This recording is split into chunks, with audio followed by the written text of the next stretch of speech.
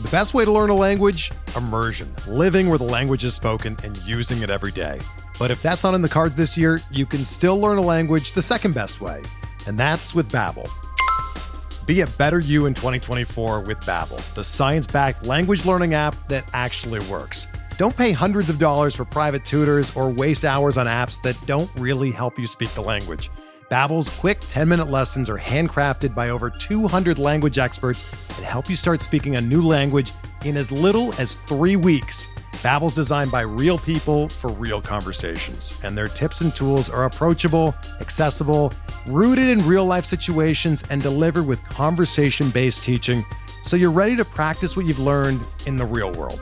Here's a special limited-time deal for our listeners. Right now, get up to 60% off your Babbel subscription at babbel.com/Blue Wire. That's 60% off at babbel.com/Blue Wire, spelled BABBEL.com/Blue Wire. Rules and restrictions apply.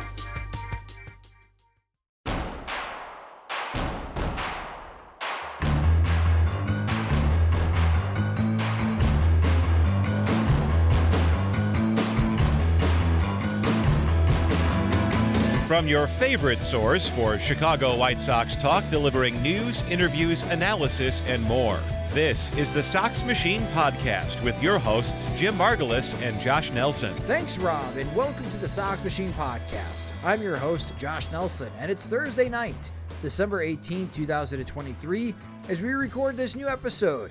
We are still waiting for meaningful White Sox roster moves. The White Sox traded recently DFA'd reliever Yohan Ramirez to the New York Mets for a whopping $100,000. But while we wait for those meaningful White Sox roster moves, I thought it would be a good time on the podcast to take some deep dives into topics about the White Sox and what we could be looking forward to in 2024. With Chris Getz in charge and overhauling most of the White Sox front office, one area that we have been harping on for years is the lack of depth that Rick Hahn and Kenny Williams built during their tenure with the White Sox. Basically, stay healthy was the strategy, with the exception of April to June 2021. Whatever depth the White Sox had was bad, well below replacement value. Just how bad was the depth in 2023 for the Chicago White Sox, and how can they possibly overcome this weakness in the near future? Joining us is a first-time guest. He wrote about this very topic while we're researching percentage of WAR each MLB team gets from their opening day 26-man roster on FanGraphs.com. Welcome to the Sox Machine Podcast. It's Ben Clemens. And Ben, thanks for joining the show. Yeah, hey, thanks for having me. The article you wrote on FanGraphs is called How Not to Build Depth. And you were originally researching how much each team's playing time in WAR comes from their opening day rosters, hoping to find an interesting trend. Walk us through your research and the moment you noticed something wasn't looking right when you saw the White Sox numbers. Yeah, so I'm always kind of interested in this because I look at rosters every year and I'm like, oh, this team will be good, oh, this team will be bad. And then the season plays out, and most of the time it doesn't go like that. You know, like, no team is ever healthy. And one thing that's really hard to look at for me, like, because I'm a baseball writer, but I'm a baseball fan too. And I look at rosters and try to guess how good teams will be, because like that's just how I experience it. And I never account for like the first 10 guys from the minors, right? I just always, my brain doesn't do it right. It's hard. And so I thought, you know, like we're FanGraphs, like we do a lot of quantitative looks at these things that are kind of squishy. Like, let's try it. And so I just started taking opening day rosters and taking actual production by teams and figuring out like, oh, how healthy were they? And how much did that cost them, basically?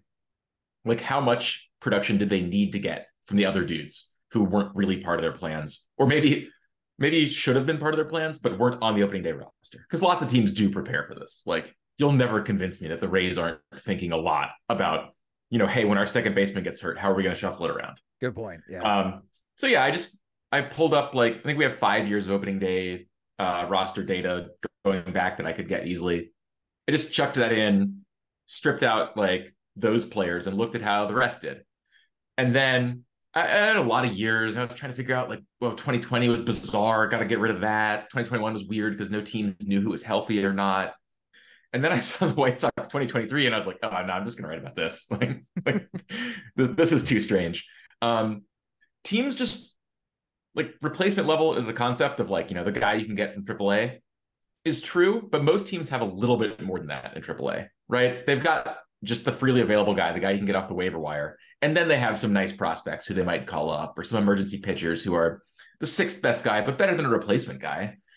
And then there's the White Sox, who gave an average chunk of playing time to their non-roster guys and got negative wins above replacement from it. And there was no other team in our data set that was like that.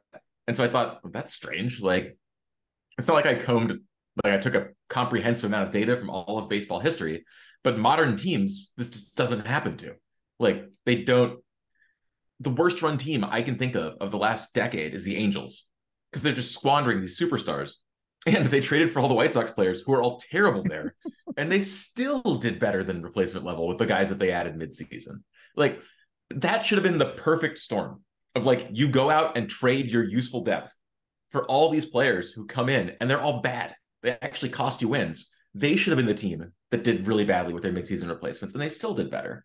And so it just got me looking at the White Sox like, what is going on here? Yeah, in your article, I had no idea the Chicago White Sox were the second healthiest team in Major League Baseball last year. Now, Shocking. with your research, I mean, again, from a White Sox perspective, it's like, man, we can't trust. No one can trust Eloy Jimenez. Yohan Moncada is going to miss months, if not weeks, during the season. Like, weeks would be optimistic. Tim Anderson dealt with really tough injuries all season long. And they were their second healthiest team in baseball. That kind of pops our perception balloon, let's call it, from a White Sox fan perspective. Did you find a trend between health and winning percentage with this research? Yes. Yes. And it's hard to strip out like health versus resilience to injuries. But yeah, the healthier teams do better. And like, that's just the case. I didn't find a lot of a trend year to year about being healthy one year and being healthy the next.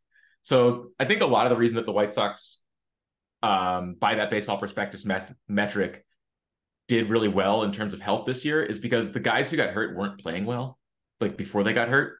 And so it's kind of like health in terms of production. Like Luis Robert had a pretty healthy season and he was the best player. And it just comes down a lot to things like that, that if your best guys are pretty healthy, you'll do well by like quote unquote games lost to injury. But there's not much correlation between that year to year. So just because you're healthy one year doesn't mean you should count on it the next year and vice versa. The White Sox fell into that trap, especially when Kenny Williams was in charge. The strategy, basically stay healthy, was a team motto for many, many years for the White Sox. So you mentioned Luis Robert, and I want to bring him up because from the 2023 opening day roster, from your research, White Sox players on opening day from that game played in 74% of the season. And this is the eye-opening when I was reading your article, Ben. The opening day roster produced 102% of the team's WAR for the season. Explain that to our listeners that they haven't gotten a chance to read your article on FanGraphs yet. Like, what does that mean? So here's how I think about it. The guys who weren't on the opening day roster for the White Sox, the guys who were on the opening day roster were pretty good. There were some good players. Obviously, there were some bad players too, like White Sox second base, White Sox left field. These are just like classic, they'll never figure it out kind of positions. But they had some good players. And they were, if you count like health plus the amount of players they just sent out in trade, their openers did about the same as everyone else's, like right in line. But that meant they had to give 3,000, batters faced or plate appearances to guys who weren't on the roster. And like, you do this every year. Like, that just happens. 3,000, times at bat. Yeah, it's a bunch. It's like 5 regulars worth. And that happens every year. Like, you're just going to have to do this. Those guys were below replacement level for the White Sox. Like, they were worse than freely available talent for 3,000 plate appearances. It's just galling. Like, that's so much to get so little from. And you have to do this every year. No one's ever that much healthier than this. It's not like this year, the White Sox were like, oh my God, like we've been getting 200 plate appearances, and now it's 3,000. No, it's like this every year. Like no one is ever that healthy. And you're going to have, just random short IL stints. You're going to trade guys. Guys are going to underperform and get sent out of the minors. And yet, like knowing that coming into the year and not having like an undue burden. So one thing that could happen is just everyone gets hurt. The entire rotation gets hurt. Your best 3 hitters get hurt. And you're like, oh, like we're way deep into the minor league depth charts. And like we're playing 4 different waiver claims every day. Yeah, okay, fine. Those teams sometimes struggle. But this wasn't that. This was like business as usual. And the best players didn't even get hurt. So like you didn't have to replace the spots that would hurt you the most. You just couldn't do it. It's like unspeakably strange. Like, and it wasn't even just bad luck. It was just bad process. Yeah, because with your research, you posted, and for those that haven't gotten a chance to read it, go on fangraphs.com, and I highly recommend it because Ben posted all the numbers, the percentage of games played from the opening day roster and the percentage of WAR from that opening day roster. What jumped out to me as well is that the Arizona Diamondbacks, who won the National League pennant in 2023 and seemed to be like the end game on how Chris gets in this new White Sox front office, what kind of franchise they want to emulate moving forward, wasn't that far off from the White Sox numbers. The Diamondbacks opening day roster played the same amount of percentage of the White Sox opening day roster, 74%.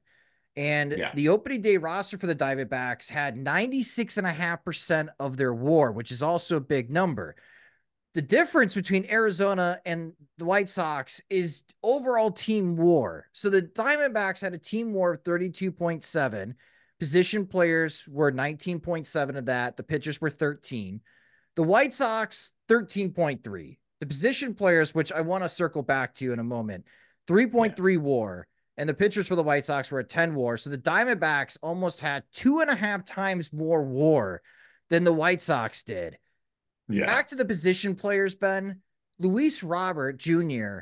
was a 5 WAR player on FanGraphs, which means every position player for the White Sox total was worth negative 1.7 WAR. And so that, and Jake Berger's 1.4 of that. So they're actually worth negative 3. Yeah, you're right.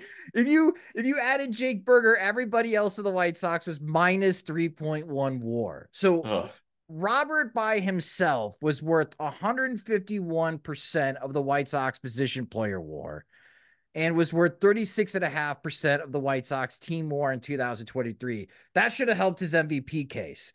Yeah, he was awesome. And they weren't. No, nobody else was. So for us at Sox Machine and general White Sox fans everywhere, it's not like the White Sox have done a terrible job of building depth. They have.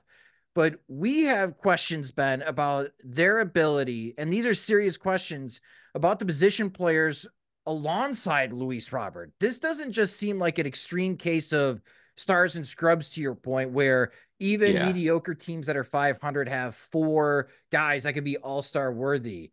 It feels like it's Luis Robert, for the time being, Dylan Cease, and maybe 24 guys that are probably better suited to be in AAA. Like, is that what the numbers speak to you when you are looking at this White Sox issue?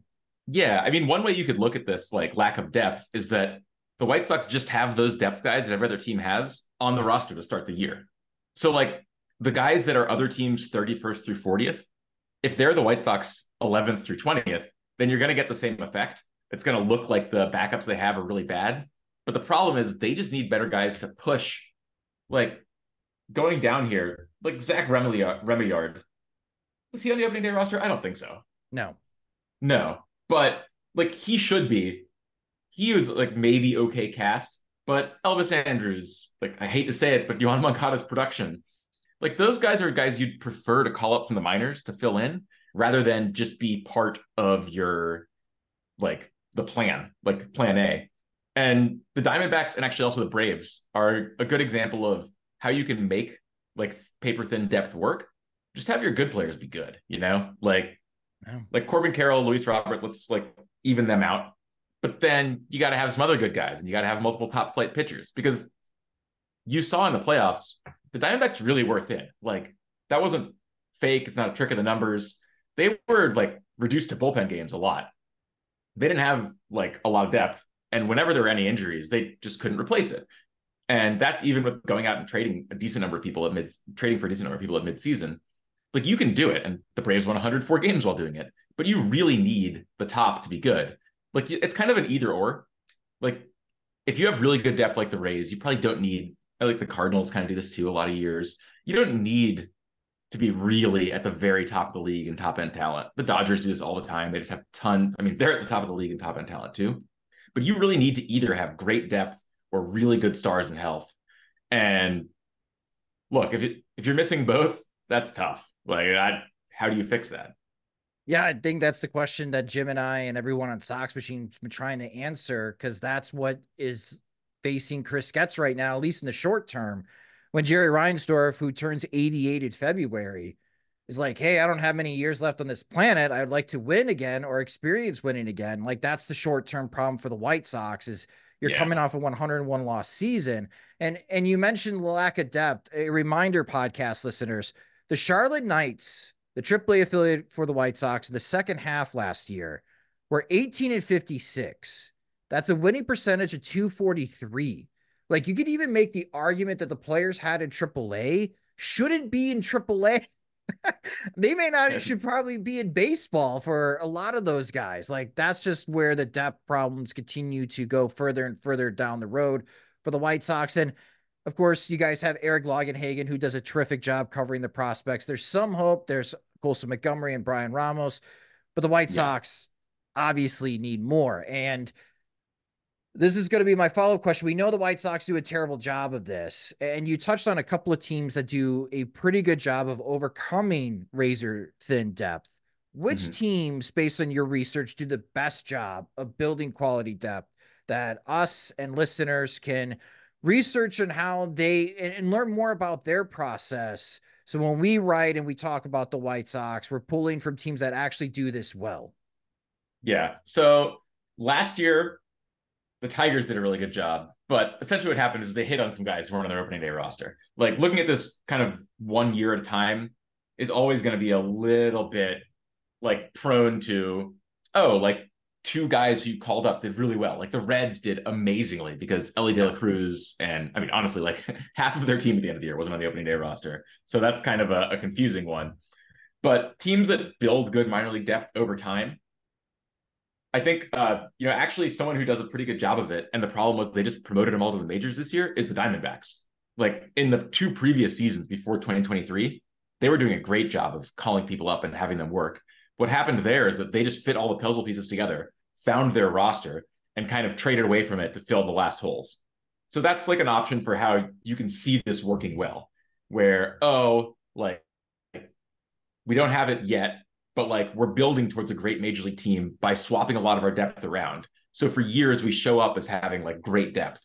And then once we've figured out the guys who are going to stick in the majors, once we've got Alec Thomas in place, and once we've decided Ketel Marte is our second baseman now, lock in a bunch of spots and trade some of the rest of the depth away to really bulk up the major league roster. So that's one acceptable option. And it's interesting because you can end up looking like the White Sox in terms of depth, but you do it by like starting with a really good system and filling the holes with those guys. Another team that's done a really good job in a different way is the Rangers. And it's funny because you think, the Rangers, they're not that deep. Like they're extreme stars and scrubs, but you can also add depth by trading. And the Rangers were great at that, where they just decided this year we're competing. So like, we cannot let the fact that we have no depth and have had some injuries affect us. So they just went out and traded for new depth. Like, that's acceptable. It's not a long-term solution, but when you're competing and when you have a really good main roster, that's certainly one way to approach it. The teams that are like just the long-term best at doing this are basically the Brewers, the Rays, and the Dodgers. Those three, you can count the Cardinals if you want, but it's kind of a little different there. The Brewers, Rays, and Dodgers have like a plan that I kind of understand, and that's that they work pretty well in volume. Like, they'll often trade for multiple players.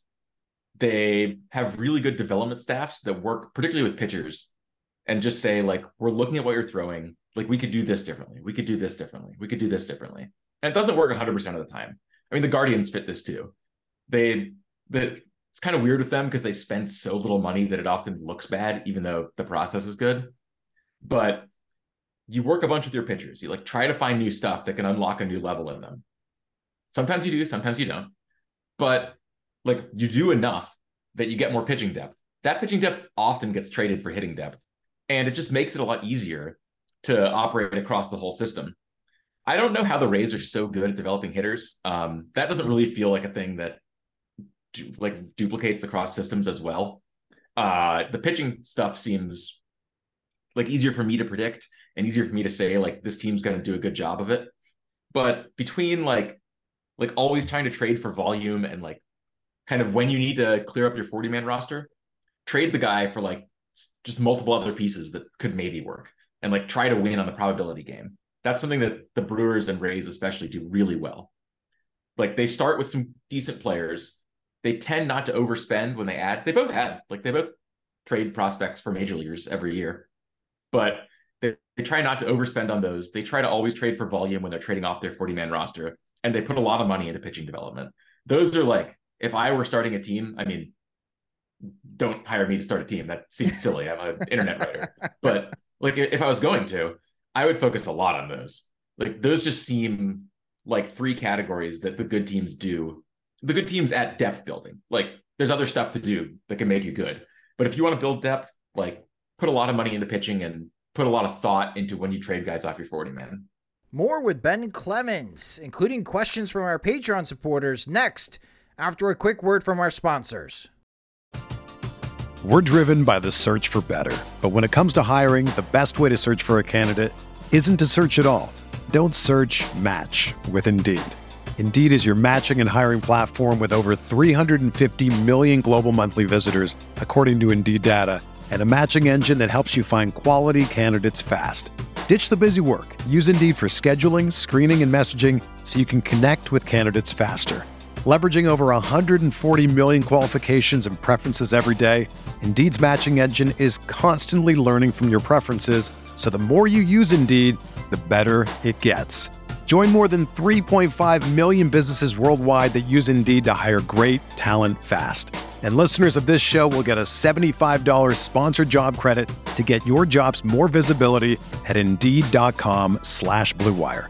Just go to Indeed.com/Blue Wire right now and support our show by saying that you heard about Indeed on this podcast. That's Indeed.com/Blue Wire. Terms and conditions apply. Need to hire? You need Indeed. We did get some excellent questions from our Patreon supporters, which again, you can sign up at patreon.com/socksmachine. The first Patreon question that we got was from Bob Squad. And to your point, like how to build quality depth. Bob's question is, do you think it's possible for a team to build actual depth through minor league free agents and non-roster invitees? I mean, yeah, I don't think it can be your whole strategy, but I think that if you are doing this seriously, like that's a really good way to do it. That doesn't necessarily get captured by my method, because if the non-roster invitees make the roster, then they're on the roster, and so they count for my A squad. But I think that's a really smart thing that, again, like good teams do this every year, and especially with pitchers. Like it's a lot easier to construct a bullpen out of particularly non-roster invitees than like just trying to do it with your system. If you can sign 6 non-roster invitees, see what each of them have. Like relievers are good for a year and then they're bad for 2 years, and then they like change their finger position by a quarter of an inch and they're great again. I think that's quite smart. And additionally, like with all the tools we have now, like high-speed cameras in the bullpens and, radar data, or I guess it's now camera data, but this incredibly detailed pitch flight data that you're getting 3 seconds after a pitch is thrown, you can look at a reliever and say, oh, he got it again, like fast, like much more quickly than you used to be able to. They're not doing what I did for years as a fan and going like, oh, this guy had great spring training numbers. Like he's striking out a lot of people. Let's see if they were like single A guys who are on the spring training roster to give the good guys a break. You can just like literally measure the pitch and say like, oh, wow, he's like, that slider's moving more than it used to. The grip we talked to him about worked. And that has made it a lot more feasible, I think, to build via non-roster invitees. Minor league free agents, yeah, I mean, you should do it, but the expected return there is kind of low. Like, yeah, if you hit on one a year, like awesome, good work.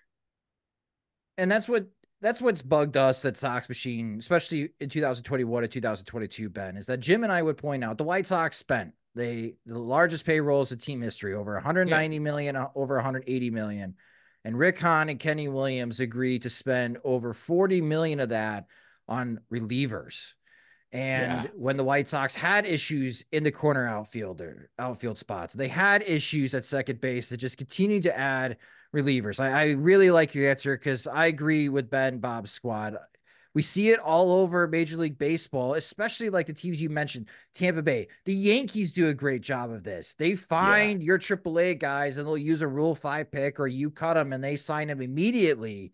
And they could use them for 30 to 40 innings, and they produce for that little amount of innings. But it's far cheaper to do that than give Kendall Graveman $8 million to pitch 60 innings in a season. So I really like your answer, Ben. And Bob, great question. Another great question we got comes from John Phillips. John wrote to us, the White Sox have emphasized on enhancing the defense with their moves this offseason. Paul DeJong, Nicky Lopez, Max Stassi to a point.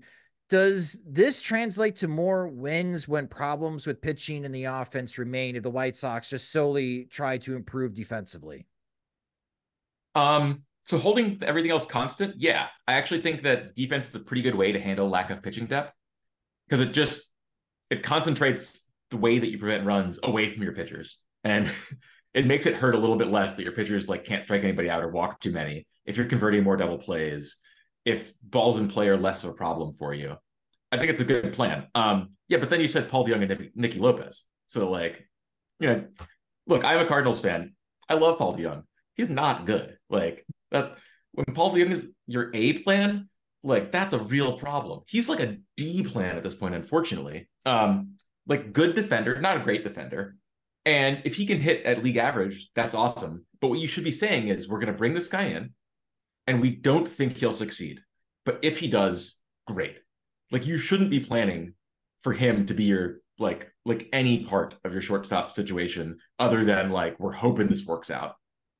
And I don't know, like we were discussing at FanGraphs, like, should we cover this? Like, it's a major league contract for Paul DeJong. Like, should we make sure like that everything is confirmed, that the details are all right? That one was very strange to me. Nicky Lopez, I don't know, like I made fun of him a little bit there, but he's a good player. Like I think he's the kind of guy that a good but not great team that is a little bit stars and scrubs, he'll provide a lot of value.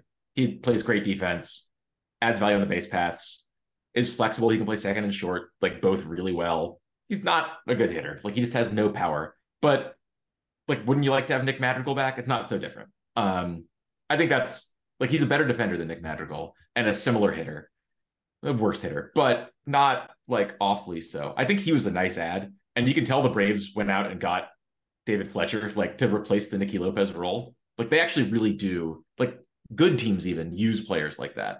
And so I think that makes a lot of sense. Good way to shore up the pitching problems a little bit if you just have a vacuum cleaner at second or short every day. But it does matter how well they hit. And it also does matter, like it doesn't mean you don't need good pitching anymore. Just helps a little bit.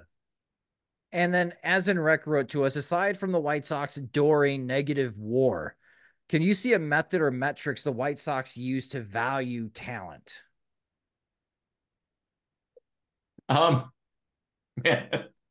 Yeah, this is a tough question because when I read it, I was swirling in my head as well. Like and you have a new front office here. Like this offseason, Ben's been a lot of learning, especially when we were in the winter meetings in Nashville. Everyone keeps asking us, what do you think about Chris Getz?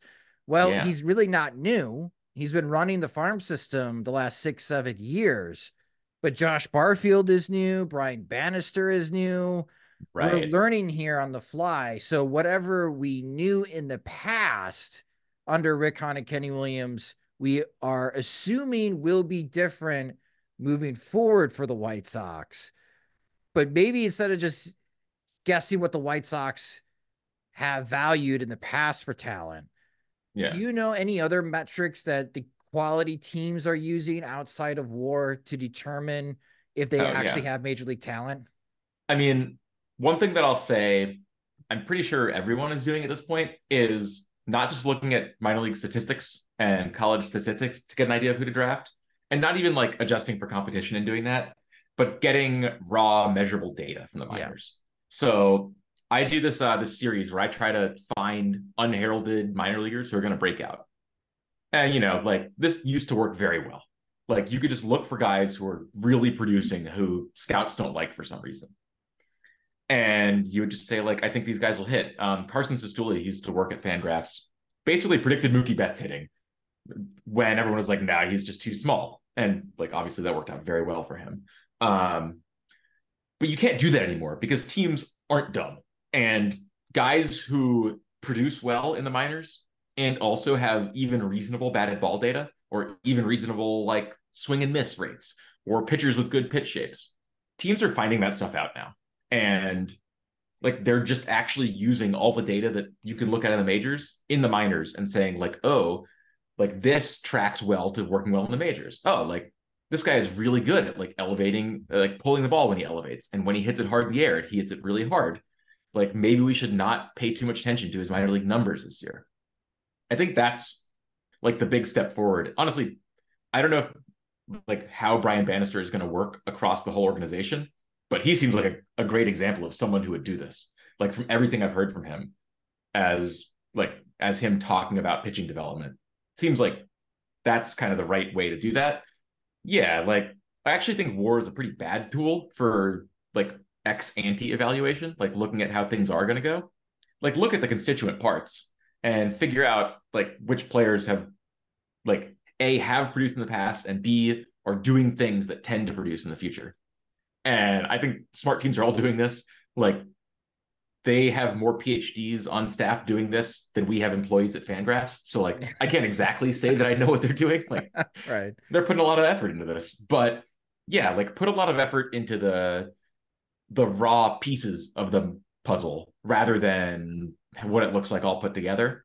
You can't ignore what it looks like all put together, but I think spending more time looking at like the discrete little things that guys do is kind of, it's not even the next wave anymore in scouting and development. It's the last wave.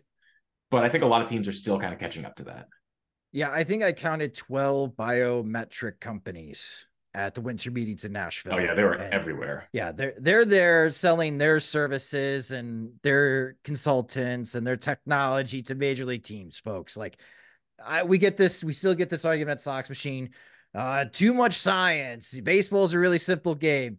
Man, if you are sitting with me in the winter meetings, eavesdropping on people's presentations and what teams are asking when interviewing future employees or people applying for jobs, it is way beyond that. It is a lot about the science and the technology of the game. Even colleges were there. Vanderbilt had people there taking meetings. Like I do think it's cool that a lot of that is like translating the science back to like stuff that you always thought. Like a lot of the science is about like your stride length when you're throwing and how to teach pitchers that. Like it's not like, oh, we're just in a lab cooking up a different way to evaluate players. No, a lot of it is like how to teach guys how to throw to like get more velocity. And that kind of gets like thrown in the whole like, too much science bucket. And like, honestly, it kind of is because that's a lot of science for baseball. I like to think of it as like, a kid's game. But come on, like all these guys want to throw harder and you don't want your team to throw harder because you don't like science. Like that seems like a bad plan to me. Yeah, it's just that's what coaches are for. They're there to make it. They are there to translate, not necessarily dumb it down, but like any sport, golfers, how do you hit it farther? We got the Olympics coming next summer. How do you slash tenths of a second off your 100 meter? Like, this type of technology and research is used for sports across the board. It's just, I know baseball's an older crowd. We still kind of get that argument from time to time. But the last thing I want to touch on, so this is all data from last year. And obviously we're trying to look ahead to 2024. And I love what you wrote.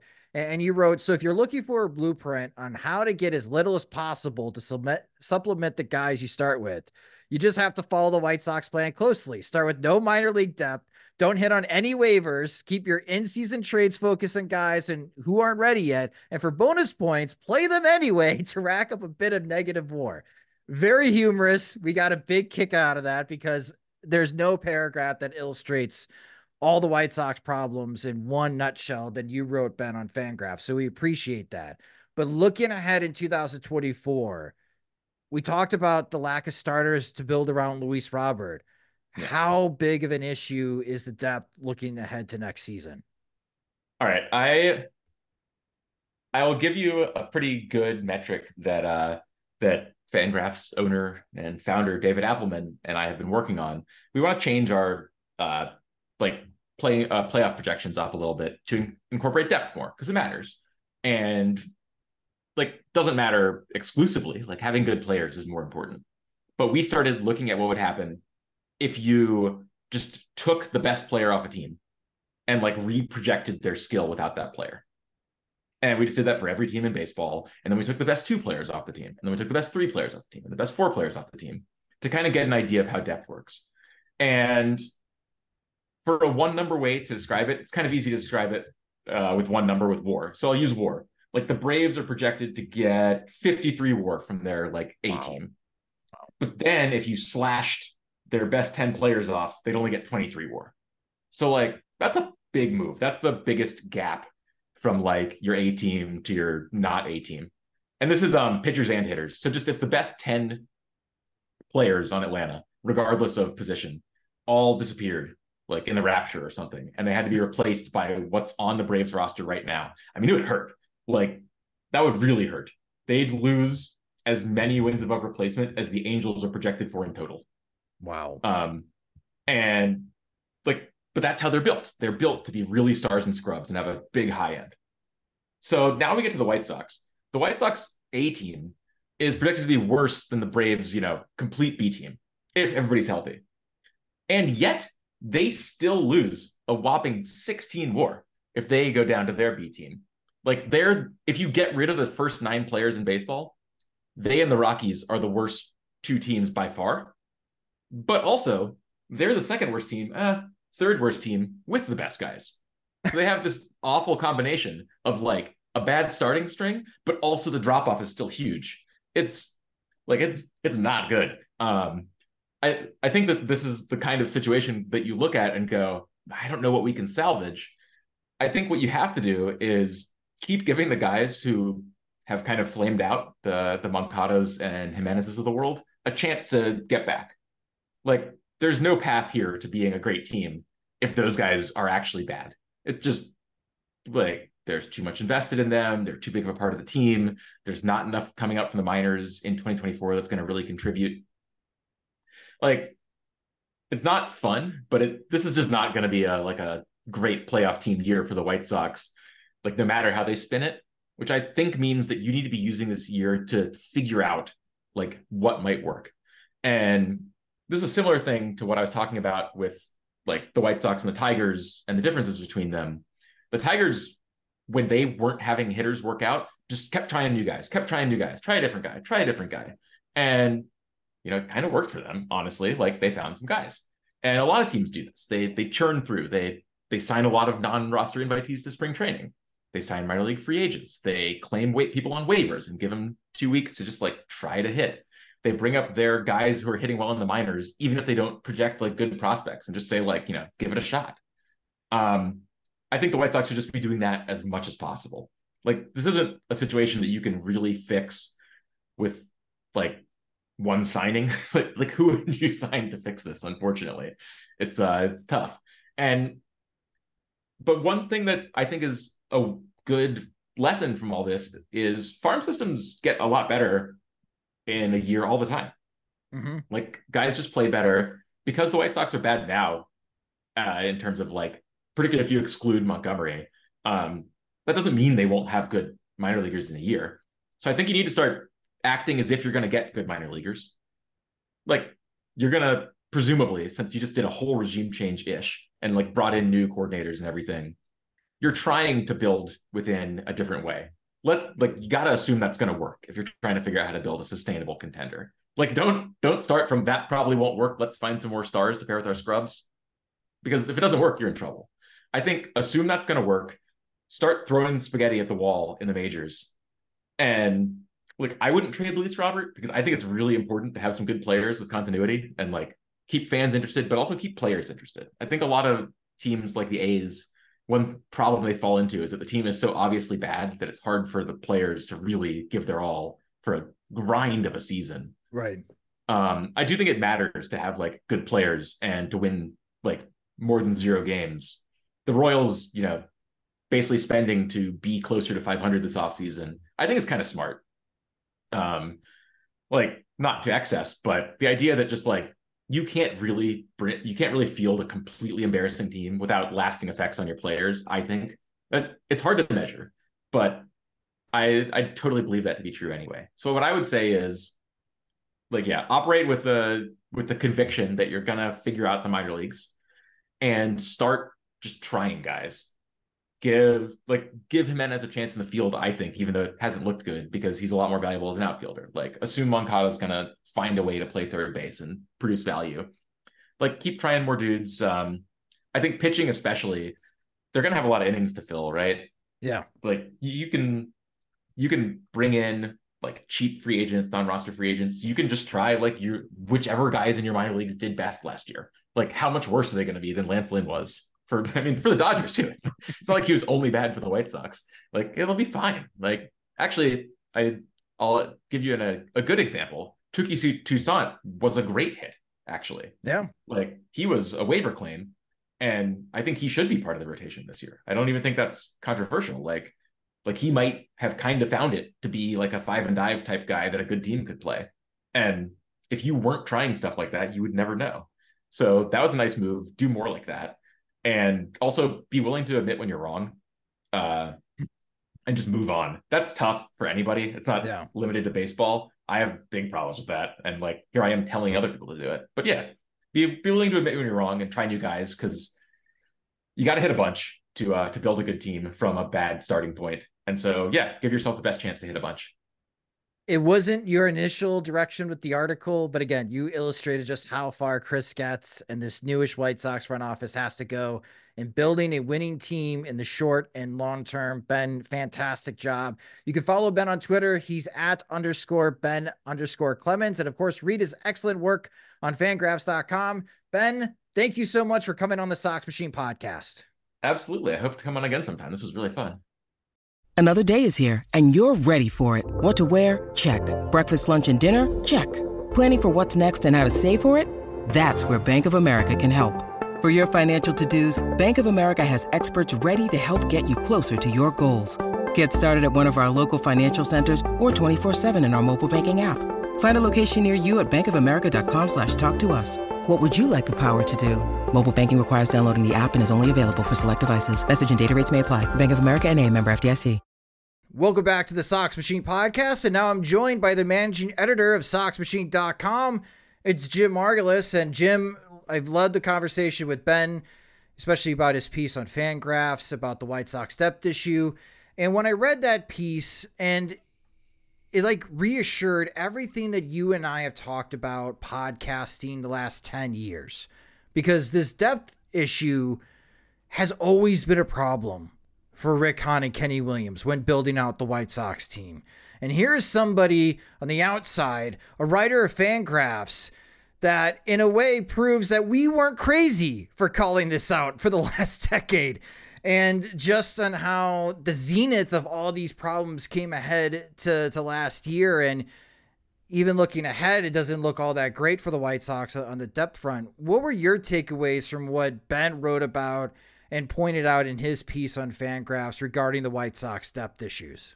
Well, it's a post I wish I wrote, because it feels like, yeah, we live this every day. Why didn't I write this? Why didn't we talk about this specific thing and notice how bad it was, among, or when compared to the rest of the league? So, first reading it was jealousy and anger and resentment. But after that subsided, I realized that, we're too close, I think, to write something like this. So just like we live it every day, and we've talked about all these problems as they were happening, as Romy Gonzalez isn't working out, as Gavin Sheets keeps finding playing time in positions he's not qualified for. Every year Adam Engel being a guy, on and on and on. So I think we have seen all of these individual instances occur, and we're pointing it out and we're dwelling on it, and we're trying not to repeat ourselves too much, day in and day out, week in and week out on the podcast. So, to take this then a step back and write about everything we've been talking about is probably like a difficult ask, or be like, yeah, we already talked about this already. We didn't talk about it in this specific way, but it feels like ground we've covered, and yet, Ben comes in and it's ground we didn't cover in that way. So it's very enlightening, and like, I'm happy he wrote it, because rather than linking to a whole bunch of individual instances of this discussion, we can just link to his post and say, like, here's the whole thing. Here's one link rather than 15 over the course of 2 years. That does a lot tidier job of summing it up against the context of the league. Now, Ben had a couple of suggestions for the White Sox to overcome this mess, because it is let's continue to call it a newish White Sox front office. Yes, Chris Getz is not new, but Brian Bannister and Josh Barfield are, and they have his ear right now in trying to formulate a new game plan and rebuilding. And let's call it what it is. The White Sox are rebuilding in 2024. He mentioned that the White Sox going into 2024, as we speak, the White Sox still have Luis Robert Jr. and Dylan Cease. Despite having those two, the White Sox have the third worst projected Major League Baseball roster. And Ben is recommending more roster churn to find guys, and even risky plays like having Eloy Jimenez play more outfield, because if Eloy can be better defensively, that increases his overall value, because he's not, even if he hits better as DH, yeah, he could become like a 2-WAR, 3-WAR type of DH, but he doesn't hit that well to become a 5 or 6-WAR type of DH. The best chance that he has of getting that is playing in the field. Do you like that strategy of suggesting more roster churn and, again, playing with the idea of moving players like Eloy Jimenez back into the outfield? Well, with Eloy, I think it makes sense to play him in the outfield if he can do it physically. Like, I wasn't, when he was playing right field, or there was a plan to mix him in and out of the lineup there, I wasn't as opposed, because he's hurt himself in the outfield, yes, especially spring training, like, the pectoral tear, but he's also hurt himself running to first base. Like, he's, it's not just defense, and he's hurt himself in silly ways, like celebrating on home plate and everything like that. So it just feels like every time he's written into the lineup card, one way or another, like he's at a risk of hurting himself. So yeah, put him in the outfield, and like he might have hurt himself there, but he also might hurt himself like saying hi mom in the dugout, the way he's been going. So it didn't really bother me to have him in the mix there. And if the White Sox are keeping him, and they are giving him a little bit of a tough love approach, and it seems like they are doing that a little bit in terms of the rhetoric of what Chris Getz wants to see in his lineup, policing his offseason more, and doing offseason reports and going to the Dominican and such. Maybe they are being a little bit more strict with them, or on top of them, or whatever, to where like, yeah, you can play the outfield. You're hobbling a little bit. Well, we're not going to, maybe push through an obvious injury, but if you feel like you're just kind of, easing up a little bit on yourself, like we might not tolerate that. We have nothing to lose, because we're going to decline your option anyway after the year if this doesn't go well. So we're just going to kind of shrug it, off. But I can see them being a little bit less sensitive to his, I guess, habits, or his I'm trying to think what you would call it, like not necessarily being soft, but maybe just being somebody who doesn't push it, or got in a habit of not pushing it because of like being hurt, and then like when he gets healthy, still not pushing it, because that's just the speed he's used to operating on. So yeah, I think with him, move him around, see if you can get anything from him, see if you can expand his tool set, see if you can expand his trade value going into the deadline if he stays healthy. If he doesn't stay healthy, that's basically been his MO for most of his White Sox career. So there really isn't the downside now that the White Sox aren't competing. With the rest of the roster, yeah, I generally agree. And we've talked about it before with like Adam Engel being like the outfielder, the extra outfielder year after year, Danny Mendick being the extra infielder year after year. Not a lot of upside there, feeling like they're not churning the 25th and 26th roster spots enough to look for that upside. And I think now that it's wide open, and, given how they were going through entire benches at various points last year, they did take some swings at that type of player, like Touki Toussaint, like maybe the one guy who worked well enough, but like Clint Frazier didn't work. Corey Lee was really rough when they brought him in, trying to get him those at bats. Zach Remillard was a flash in the pan briefly, but then he got overexposed. Lenyn Sosa hasn't been, he's been like the opposite, to where like it's been a really, really, really slow build towards something that might or might not be playable. But when they've tried to do this, that I think that explains the other part of Ben's piece. Just like terrible luck, or like not, they're flipping the coin 15 times in a row and getting heads 14 times. Like, it shouldn't be that kind of bad luck, but they're getting it, or not the outcomes they want. So, I think they are trying, but yeah, with everything being wide open, if they are trading, Jimenez, and if Colas is going to be kind of this fringe competitor, then sure, yeah, open it up. Lots of, that's why we talked about it last time with Johnny DeLuca being like the 25-year-old outfielder. Like guys like him, if they can get an extra outfielder who's crowded out as like the third piece in a Dylan Cease trade, sure. They have all the playing time in the world for somebody like him. Maybe upping their game a little bit to catch somebody who's still on the upswing, even if old or limited, versus guys who have bounced around for a few teams and still haven't found it, because the White Sox don't seem to be a great landing spot for like the Clint Frazier's of the world, where they just, if they're not going to catch on elsewhere, they're probably not going to catch on with the White Sox. But like guys like Trace Thompson, like hopefully that whole thing is over, to where hey, now that's my guy. Yeah. I mean, he was my guy at one point too, but just like, it's over. Yeah, he's 32 now. Like, just there's nothing there. So like, at least 5 years younger if they're going to pursue the Trace Thompsons of the world. Somebody a little along those lines. But I mean, like, I'm looking at the roster last year. Like Blake Honeywell or Brent Honeywell was that guy. Luis Patino was that guy. Like, they took shots at those types of players on the pitching side, at least. And Toussaint was really the only guy who delivered anything usable. When it comes to roster churn, I think it works great when we're talking about super utility guys, maybe back into the rotation. Definitely bullpen. Like, that was a question we got from one of our Patreon supporters, Jim. And I agree with Ben, and this is something that we're also in line with, Ben. Don't invest $40 million into a bullpen, because a reliever could have one good year, struggle for a couple of years, and then one random bullpen session where they change the grip on their pitches, and all of a sudden they're back. Like, you don't make multi-year, high dollar amount investments into those types of players on your team. Just churn them out. Go through 10 different relievers that could be your 5th through 8th guys in the bullpen. There's nothing wrong with that. Test your player development system. But when it also comes to roster churn, and I think Ben made a good point in the conversation, that the White Sox just don't ever, Kenny Williams and Rick Hahn never wanted to admit when they were wrong. And they still haven't admitted when they were wrong. And this brings up the point, like, the core guys.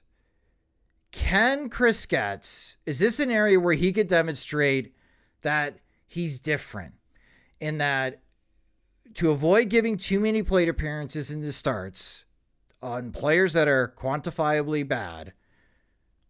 In the past, the White Sox refused to move on because, hey, just wait, look at the back of this guy's baseball card. They produce at the end of the year. Is this something to watch with Getz? As he's already displayed this offseason the ability to convince Jerry Reinsdorf to move on, using the example of Tim Anderson.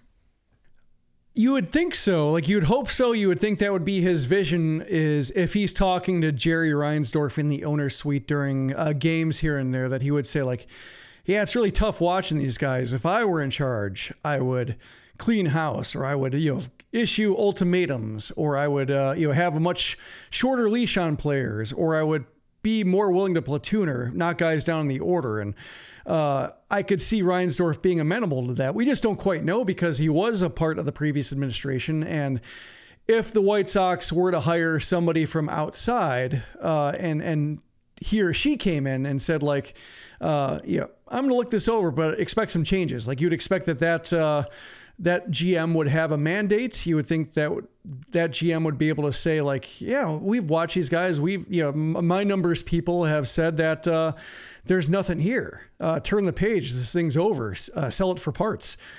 So like with Getz being around, like, he could still have some babies in this roster, to where, like, he's seen them develop. He's, had time with him in the minors, like a Gavin Sheets type. Like, that's kind of who I'm wondering about. Like, somebody like Gavin Sheets, who has been healthy and productive all the way up the ladder, and then has moments in the big leagues and struggles, but is doing way more than anybody asks, and he keeps doing way more because he's healthy in game to do that? Does like Chris Getz, with his years-long connection to somebody like Gavin Sheets, still feel like a soft spot, or still feel like, yeah, we need to reward this guy for his attitude? Whereas like some other GM would come in and say like, no, he's not an outfielder, and he's not a power hitter. He's a bench bat at best.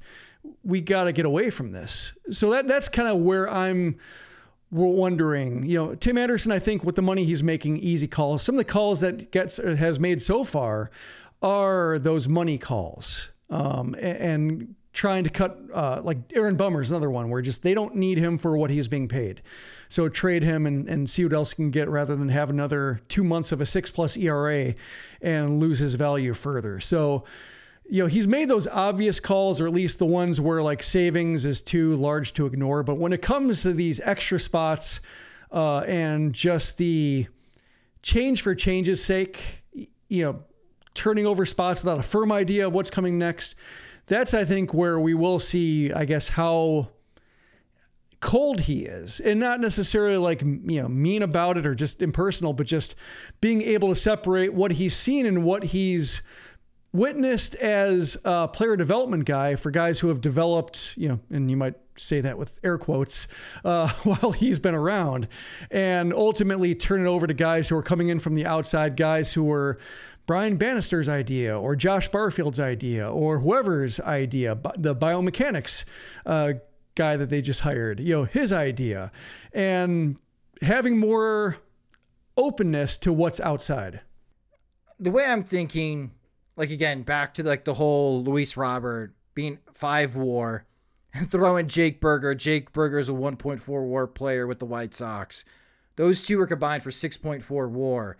At the end of the season, White Sox position players, again, 3.3 WAR. Like, it was Luis Robert, half a season of Jake Burger, and the Charlotte Knights. That was pretty much the White Sox position player group in 2023. That includes guys like Andrew Benintendi, like Eloy Jimenez, and Yohan Moncada, and Andrew Vaughn. Right now, we are, with Penn, putting those 4 on the opening day roster, probably in pen or permanent marker, going to be part of the opening day lineup for the Chicago White Sox when they start the season at home against the Detroit Tigers in late March. But how long do you give those guys in 2024 before you need to start seriously asking, are there better internal options? Especially with Yohan and Eloy coming up on contract options. Mm-hmm. I think we should save this for a podcast episode, because I think we could easily talk 30, 45 minutes about this particular situation. But this is me. I need more time. I'm thinking aloud here, listeners. I need more time, Jim, to dwell on this particular topic. But how many games, how many more plate appearances do you give Moncada and Jimenez if on Memorial Day weekend their OPS starts with a 6, right? And if it's a 6, the White Sox are not winning because they don't have enough talent to overcome where Eloy and Yohan are supposed to be part of this core, supposed to be leading the effort on the position player front, that if they're still hitting that poorly, if they're still performing that poorly, or they're on the injured list again, like the clock is ticking on this too. And the White Sox need answers, especially for 2025 and 2026, so they can figure out who they could build around Luis Robert with. Like, that's kind of what I'm thinking after the conversation with Ben about roster churn. I agree with everything that you said about bullpen guys back in the rotation, the utility guys. That totally makes sense. Listeners, you've heard me for years complain about Rick Hahn's 40-man roster construction. I thought it was really poor when he was the GM for the White Sox. But the White Sox really need to figure out what they got in those 4 players: Benintendi, Vaughn, Jimenez, and Moncada. And you're paying them a lot of money. The expectations are they're supposed to help Luis Robert. But if these are all 4 0 to 1 WAR players, that's not good enough. And I think that's where you need to start doing some roster churn.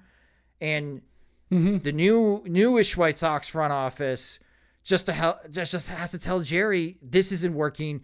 These were bad decisions by the previous administration. We have to go in another direction. Yeah, I'm more fascinated by the Andrews, just because the clock is ticking for Moncada and Vaughn Jimenez. and Benintendi. Yep. I thought maybe we were talking about Elvis Andrews. I'm like, no, yeah. No, I'm not so fascinated by Elvis anymore. But when it comes to as you mentioned with Jimenez and Moncada, like they're on the clock. So like they're, it may take months longer than you might think, or weeks longer than you might think in terms of like turn the page, like if they are like just sleepwalking through the season again. But ultimately, like their club options and their ability to get out from under the contracts will determine the end date for those two players. With like Vaughn and Benintendi, this could theoretically keep going on for years if they are just kind of okay players who don't really have trade value and are taking up like premium bat positions without premium production. And that's, I think, will be a bigger test of Getz, just seeing like if Benintendi is like another 1-win season, he's under a contract for 3 years. Do they like just try to eat the contract and move on just because like he was kind of a 1-year patch given a 5-year contract for like the ambition that they had and now what the team is. Like he does not fit what the team currently is. By the time the White Sox are going to be good again, you can't count on him being anything special. So like it's just an odd fit. So do they try to trade him and eat 75% of the contract just to save a little bit of money and move on? Like I could see that being the case. Same thing like Vaughn, like not necessarily, eating a contract because he'll be arbitration eligible for the next few years, but another case where like they could keep plodding along and like getting okay production for $5 million, $6 million, $8 million as his, salary trajectory rises. But do they want to? Yeah. Neither of these guys sell jerseys, I think, to where like there's going to be a fan uproar. I think they're just kind of there and, especially in Vaughn's case, kind of okay. And has enough moments to where like people aren't on him because the bigger problems are so much bigger that you can ignore Vaughn for a long time. But given the position he plays where offensive production really needs to stand out in order to mask other positions where you need the glove, I could see like the internal standards rising a little bit with Getz in the new front office if they do think that we can find a cheap first baseman, we can find a cheap left fielder. It's everything else we need to work on where defense is so much more important, or we need flexibility, that sort of thing, and save the bat first positions for actual bat first players. Yeah, I need to let the Moncada Jimenez roster churn idea. I need to think about that over the holidays, Jim, a little bit more before we have. Don't you want to enjoy the holidays? No, I do, but I'm expecting, some type of White Sox news to come around. And again, kind of a heads up for everyone listening. I'm going to be missing like 3 weeks. So I'm going to be producing some podcasts before I head to New Zealand and Australia that will be auto loading into your guys' podcast feed. So you have something to listen to while I'm on vacation and to also help out Jim so he doesn't have this complete burden of running everything while I'm away. That's the beauty of content creation. You can do things that are not time sensitive and push it out. I think that's a good topic to just dwell on. And for listeners, definitely give us your guys' feedback in the comment section. I do want to talk this through because it is just fascinating. And that's where we are entering 2024, where we're like, I'm thinking, do the White Sox have to like John Danks, Eloy, and Yohan in 2024? Because they have to move on and figure out what the long-term answers are, because it's not these guys. Like 2019 me would be floored hearing that. Yeah. Just floored. Like that's how bad it got. Yeah. I just picture you like at a holiday party and everybody around you is like singing and dancing, exchanging gifts. And you're just like stirring eggnog with a cinnamon stick, just staring through a tree with a blank face. Dwelling on what Moncada and Jimenez haven't been. And I don't want that for you. You know that pencil meme of that guy in the corner of the party, like everyone's dancing and grinding on each other. And it's always like something funny. Oh, they don't know blank. That would be me. They don't know the White Sox have a Yohan Moncada, Eloy Jimenez issue. Yep. And maybe they don't. I just need to think about it more. But again, listeners, do they know it's let Christmas? Us know. Yeah. Do you know it's Christmas? Kwanzaa, Festivus, Hanukkah. It's the holiday still season. Going. Yeah, the holiday season. Let me think about it some more. But let us know your guys' thoughts, as that will conclude this episode of the Sox Machine podcast. Thank you guys so much for listening. Big thanks to Ben Clemens for the first time he appeared on the show to join us. And again, we have the link on the podcast page at soxmachine.com if you want to check out his article regarding this depth issue for the Chicago White Sox.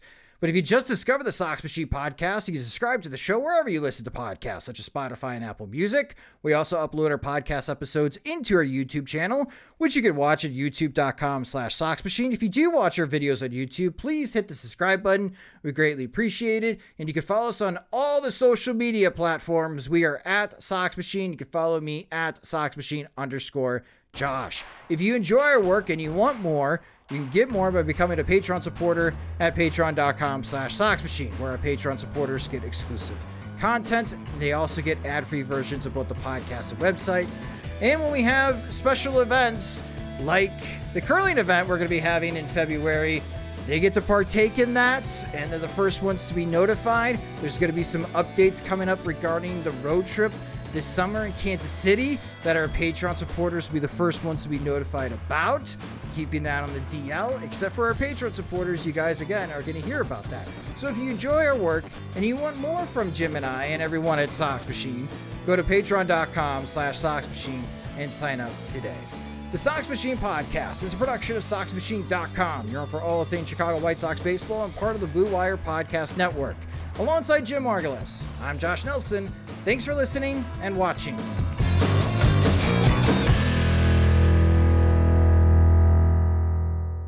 Everyone is talking about magnesium. It's all you hear about. But why? What do we know about magnesium? Well, magnesium is the number one mineral that 75% of Americans are deficient in. If you are a woman over 35, magnesium will help you rediscover balance, energy, and vitality. Magnesium supports more than 300 enzymatic reactions in your body, including those involved in hormonal balance. From functional medicine doctors to mental well-being and female hormone experts, we all know that magnesium is the one mineral to improve all aspects of well-being and health. But which one? Magnesium Breakthrough from Bioptimizers, the trusted choice recommended by leading experts with 7 best-absorbed forms of magnesium to ensure your body receives the support it needs for overall well-being. Go to bioptimizers.com/balance today and use code BALANCE10 for 10% off. Support your journey to wellness at bioptimizers.com/balance. Magnesium Breakthrough from Bioptimizers, your foundation to optimal health and vitality.